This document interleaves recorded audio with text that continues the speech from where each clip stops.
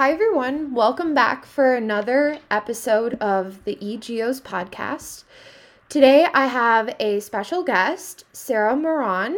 She is a research associate at the University of Sydney. Hi, Sarah. Welcome. How are you doing today?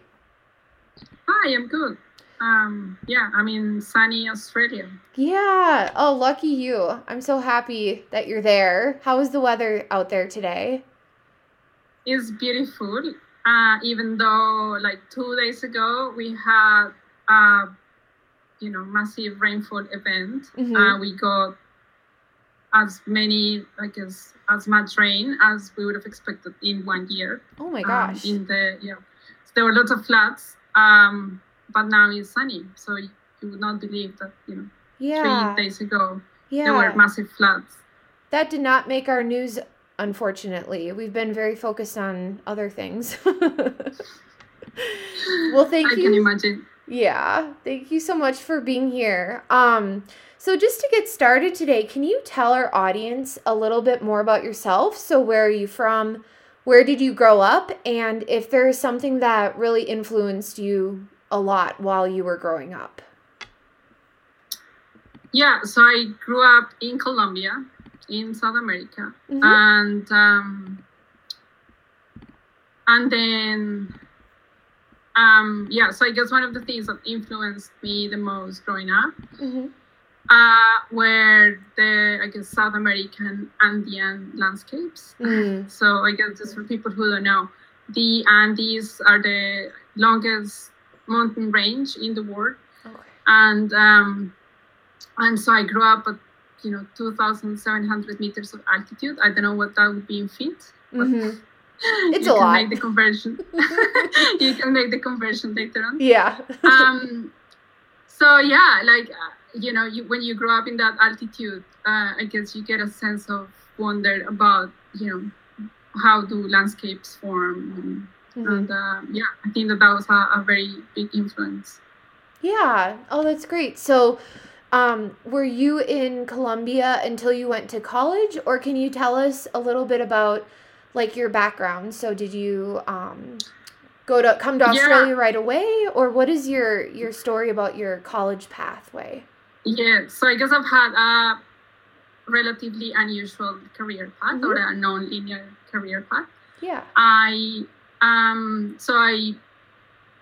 was born and raised in Bogota, and then I went to this high school that was it had a very strong mathematical program, math program, and I guess that was the other thing that really influenced my career, I guess my knowledge.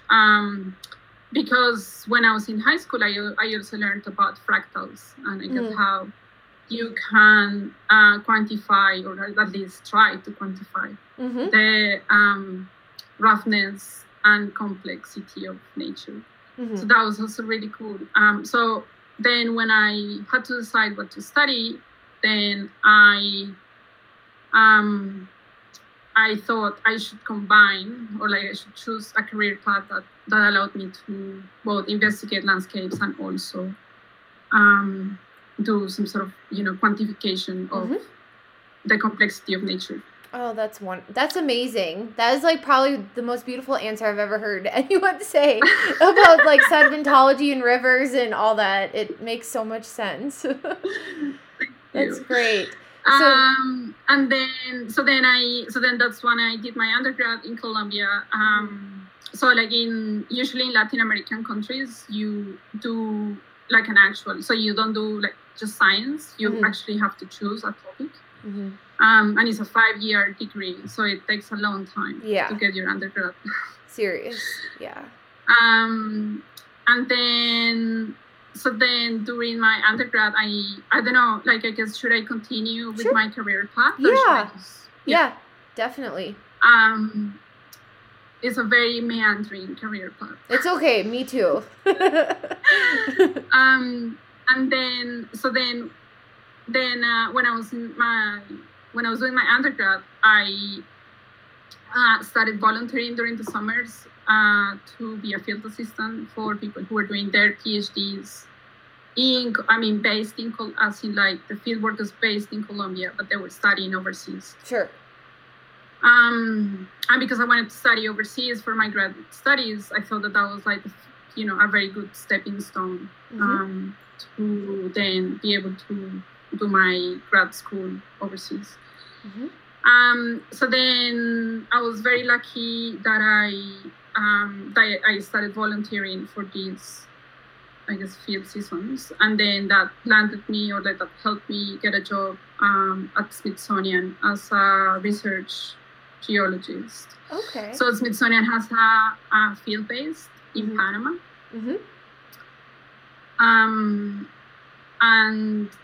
And then, so it just happened that during the time the Panama Canal was being widened, and then Smithsonian got a large amount of funding to do basic science in the Panama Canal.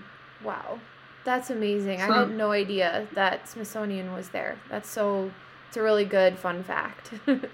Yeah, it is. And it is really cool because I guess it goes back to, I guess the US and Panama have had always a lot of fights, or like a lot of links. But yeah, it goes back, I guess, to the building of the canal, and also a lot of research about malaria and yellow fever was conducted by the US in Panama. So that was also just really cool. Yeah. I guess talking about vaccines and how important vaccines are. Yeah, no kidding. That's amazing. So a lot of research was on that as well. But anyhow, so I got, and then the other cool thing was that, Panama is really important for understanding how North America and South America merged together and formed the Americas that we know today. So I was just so fortunate, and I was so happy to be able to be part of that research group. How many years were you there for? So I was there for 2 years. Okay. And then through, I guess, the network in Smithsonian, then I managed to meet who was going to be my future master's advisor. Okay. And I got an assistantship, like I got to be a TA in the US at the University of Minnesota. Oh, that's great. So you were in St. Paul, Duluth area.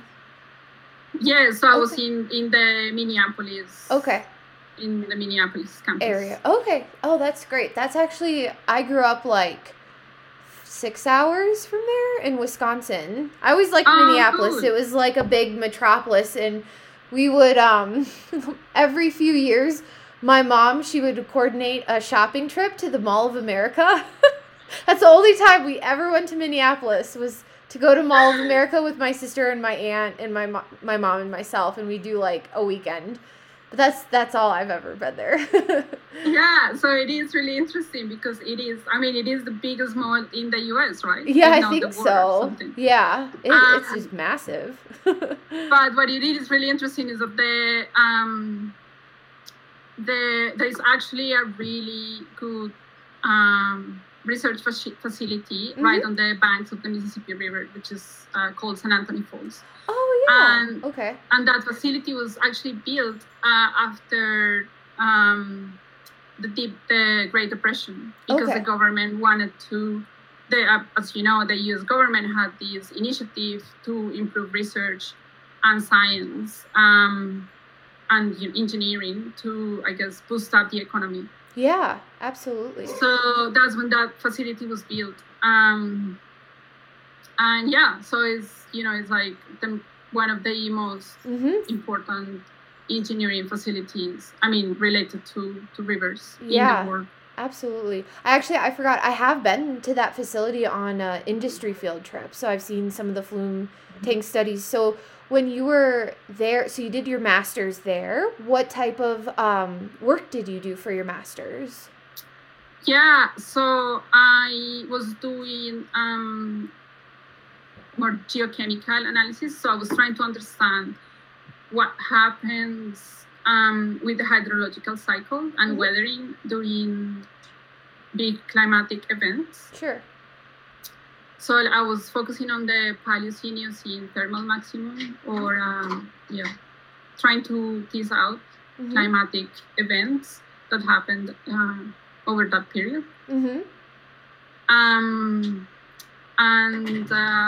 So I was not doing anything related to, I guess, river dynamics. But when I took a bunch of classes and went to a facility, I realized that I loved rivers. So I pretty much, I guess I fell in love with rivers in Minneapolis. Oh, cool.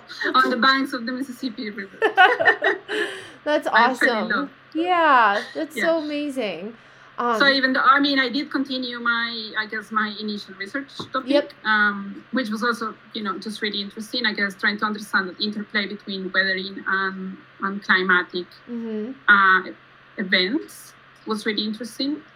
But then I realized that I wanted to change my area of research. And learn more about rivers. Yeah. Oh, that's great. So then after your master's, what was your next place that you went to? Yes. So so it is interesting because a normal person would have stayed in Minneapolis, I guess, and transitioned into or like change that research into rivers. But then, so I realized that there was this place in Australia that was called Lake Eyre, and it was in the middle of Australia. So for those of you who are not familiar with Lake Eyre, it's this massive dry lake that only fills up like every 10 to 7 years. Is not completely cycled, cyclic. The timing of the flooding changes. But it's roughly 7 to 10 years. Cool. And then I thought that was just fascinating. And then an opportunity came up to do a PhD in those systems. Okay. So I decided to move across the Pacific and move to Australia. That's great. So then, what city and what university did you go to for that work? Yeah, so I lived in Adelaide, which is like a 1 million people city on the Southern Ocean, and then I was in the University of Adelaide. Okay, yeah, that sounds great. That's awesome. So then, what did you do next? From there, did you come to the University of Sydney where you are now? Or did you have any other experiences in between the two? Yes, I did. So then I did a postdoc in Melbourne University. And then I moved to Sydney. But I guess I should say that the project that has funded both positions is a 5-year project that is called the Basin Genesis Hub. And it has nodes across 3 different universities. So I guess I'm working on the same project, but in different universities. Okay. Yeah. Oh, that's great. That's amazing. So, speaking or thinking about the application of your research, I think some of your work is funded by or was funded by the oil industry, but now are you also doing that work, or like how is what your research is like actually applies to everyday life, for example? Yeah. So, my current position is partially funded by the energy industry. So I guess let me just give you a little bit of background about what the Basin Genesis Hub does. Sure. So the Basin Genesis Hub is funded partially by 3 companies, so 3 energy companies, which are Chevron, Oil Search, which is an Australian-based company. Okay. And Equinor. Okay. And then the other 60% is funded by the Australian government. Okay. And the idea is the aim of the project is to build and apply cutting-edge technologies so like software, cutting edge software, to better understand the formation and evolution of basins, of sedimentary basins. Yep. So the idea is that these technologies can de-risk the exploration of energy resources. Okay. Oh, that's. But what is interesting is that those technologies apply to anything also outside the energy industry. So you can use them also for groundwater research, or you can also use them for the mineral industry. So whatever industry or problem that relates to underground resources. Okay. Yeah. Do you foresee any of that research potentially being used for more of this renewable trend? So potentially like carbon capture, sequestration, or hydrogen storage, things like that? Do you think you can cross-apply it that way as well? Yes. I mean, of course, there are some caveats, and some of the technologies might have to be tweaked or changed a little bit to suit those markets. But I guess the power of using process-based models or process-based technologies is that, as processes are universal, then you can apply them to understand the what is underground. From a process-based perspective. Sure, that's great. Yeah, thank you so much for sharing with us that. So within your field, do you foresee any new trends or developments in the next year, 5 years, or 10 years? I mean, how do you sort of see the science of rivers and understanding their evolution going forward? Wow, that is a tricky question. But I guess one of the things that we have seen is again the explosion of data, for example. And so one of the new trends that I see, I mean, that are being developed now, but I think that they will grow exponentially, is the use of, for example, artificial intelligence or neural networks. So like whatever automatic technique that we can use, whatever technique we can use to automate data analysis, I think will definitely be a big part of how the, geology as a science, evolves in the next 5 to 10 years. Absolutely. That's really fascinating. Do you find, like, when you're speaking of, like, AI and some of the different topics, like, within that greater data realm, are there some things that you have found in your research that really, like, surprise you? Like, either how good it is, how some things don't work at all, like, just, like, in a general sense? Yeah, I mean, I guess the power of those methods is to be able to establish trends, right? But then the important thing is that the geoscientists will always have to make sense of those trends, right? Yeah. So it's like, are those trends scientifically sound? Right? Sure. But what it is really interesting is that then it provides a very powerful tool to, to make sense of the data, or like to process a large amount of data that, otherwise it would be impossible. Right? Yeah. Like, I guess it's like if you think back, I don't know, 100 or 200 years when people were still doing equations or solving equations by hand. Right? Yeah. Versus, the development of computers and like how much, computing time we have now, or computing power we have now. Of course, the code can still be wrong, right? And that's, again, when the human mind comes into play. But like the fact that we can process so much information now is just so powerful. Yep. Yeah. Oh, that's great. That's really fascinating. So right now, at the University of Sydney, do you feel like you're in your dream job or your dream role right now? Or what is on the horizon? What would be like the ideal situation for you? Well, anyone out there who wants to hire a very talented geoscientist Yes. as a faculty member, please feel free to contact me. Yeah. So at the moment I have a fixed term position. Sure.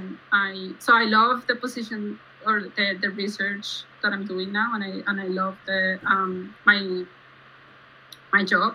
Mm-hmm. But unfortunately is not continuing position.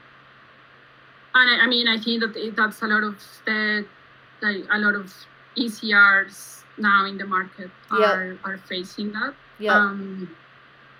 I mean, the lack of funding for academic positions is just, it's just huge. So your dream job was. So I'm hoping. Go ahead. Sorry. Yeah. Mm-hmm. You go.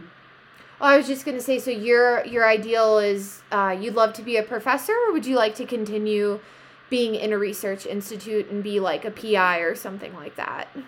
Yes, that's I guess my dream job. The dream that I have yet to achieve. It's okay. I'm not there yet either. I just try to find little dreams along the way.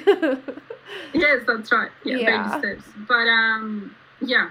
So, and I guess Australian universities have been impacted by COVID. Yeah. Because a lot of the international students are the ones that subsidize Australian education. Mm-hmm. So without that monetary income,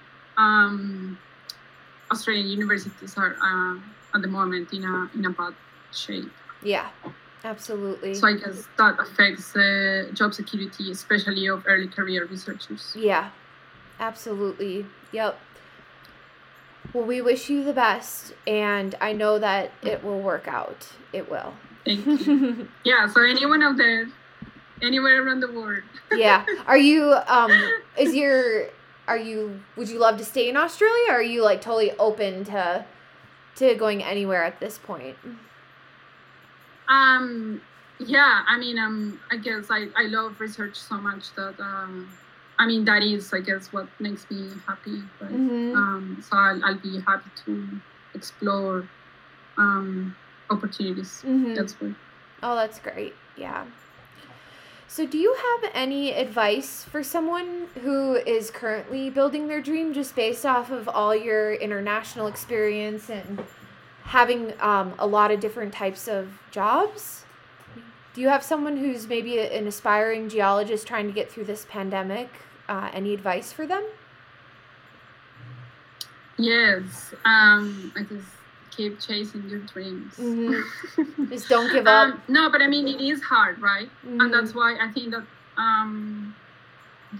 it is so important also for people who are in a position to advocate and support and sponsor people to help talented, inspired geoscientists, right? Mm-hmm. So like I'm happy to see, for example, a bunch of initiatives like Latinas in geosciences, or sorry, earth sciences and planetary sciences, and just like having those initiatives just really it just helps people to to understand the system as well. I think that a lot of the times the lack of information of knowing what to do next, like in your next step, how do you get from A to B? Yep. Is really important, and like if you are not in the system, it's really hard to figure those steps out. Yeah. So I would say, I mean, keep chasing your dreams, but also I guess make sure that you ask and do not be afraid to ask people and to knock on people's doors. Yeah. To ask for advice and search for initiatives or groups or mentoring systems. I mean, the AGU also has this great mentoring program. So I'm pleased to see that a lot of societies are offering mentoring programs because I think that makes a massive difference. Like personally, through my career, that has made a massive difference. Yeah, I agree. I completely agree with you.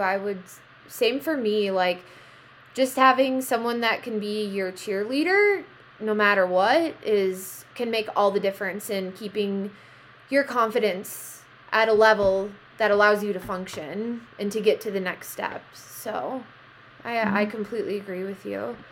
That's really good advice too. I think sometimes maybe people, they may be apprehensive maybe to seek out mentorship, or they don't realize how important it actually does become at certain points in your career. So yeah, I completely agree with you. I think that's great.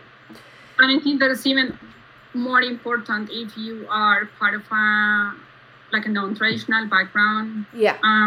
Because, or if you are part of a minority or an underrepresented group, because the thing is that you usually don't have that network as part of your family, or or if you are a first generation geoscientist, it's like you don't understand the system, right? Absolutely. So again, having that in place just makes a massive difference. Are you a first generation geoscientist? I guess I'm a first generation geoscientist. Yeah, me too. Well, yeah, that being said, I guess my father started actually geosciences, but he never finished. Okay. Mm-hmm. So I guess in a sense I am fulfilling I wanted to be a geoscientist regardless. Yep. But I guess I'm happy to see that that I managed to finish, even though because he couldn't. Mm-hmm. Yeah. But I'm from Latin America.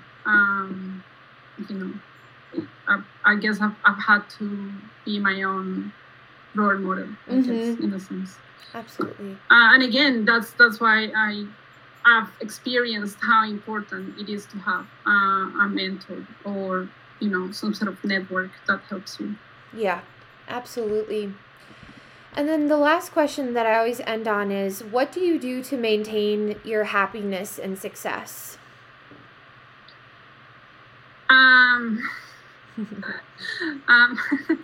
Well, I do lots of yoga. Me too. Yeah.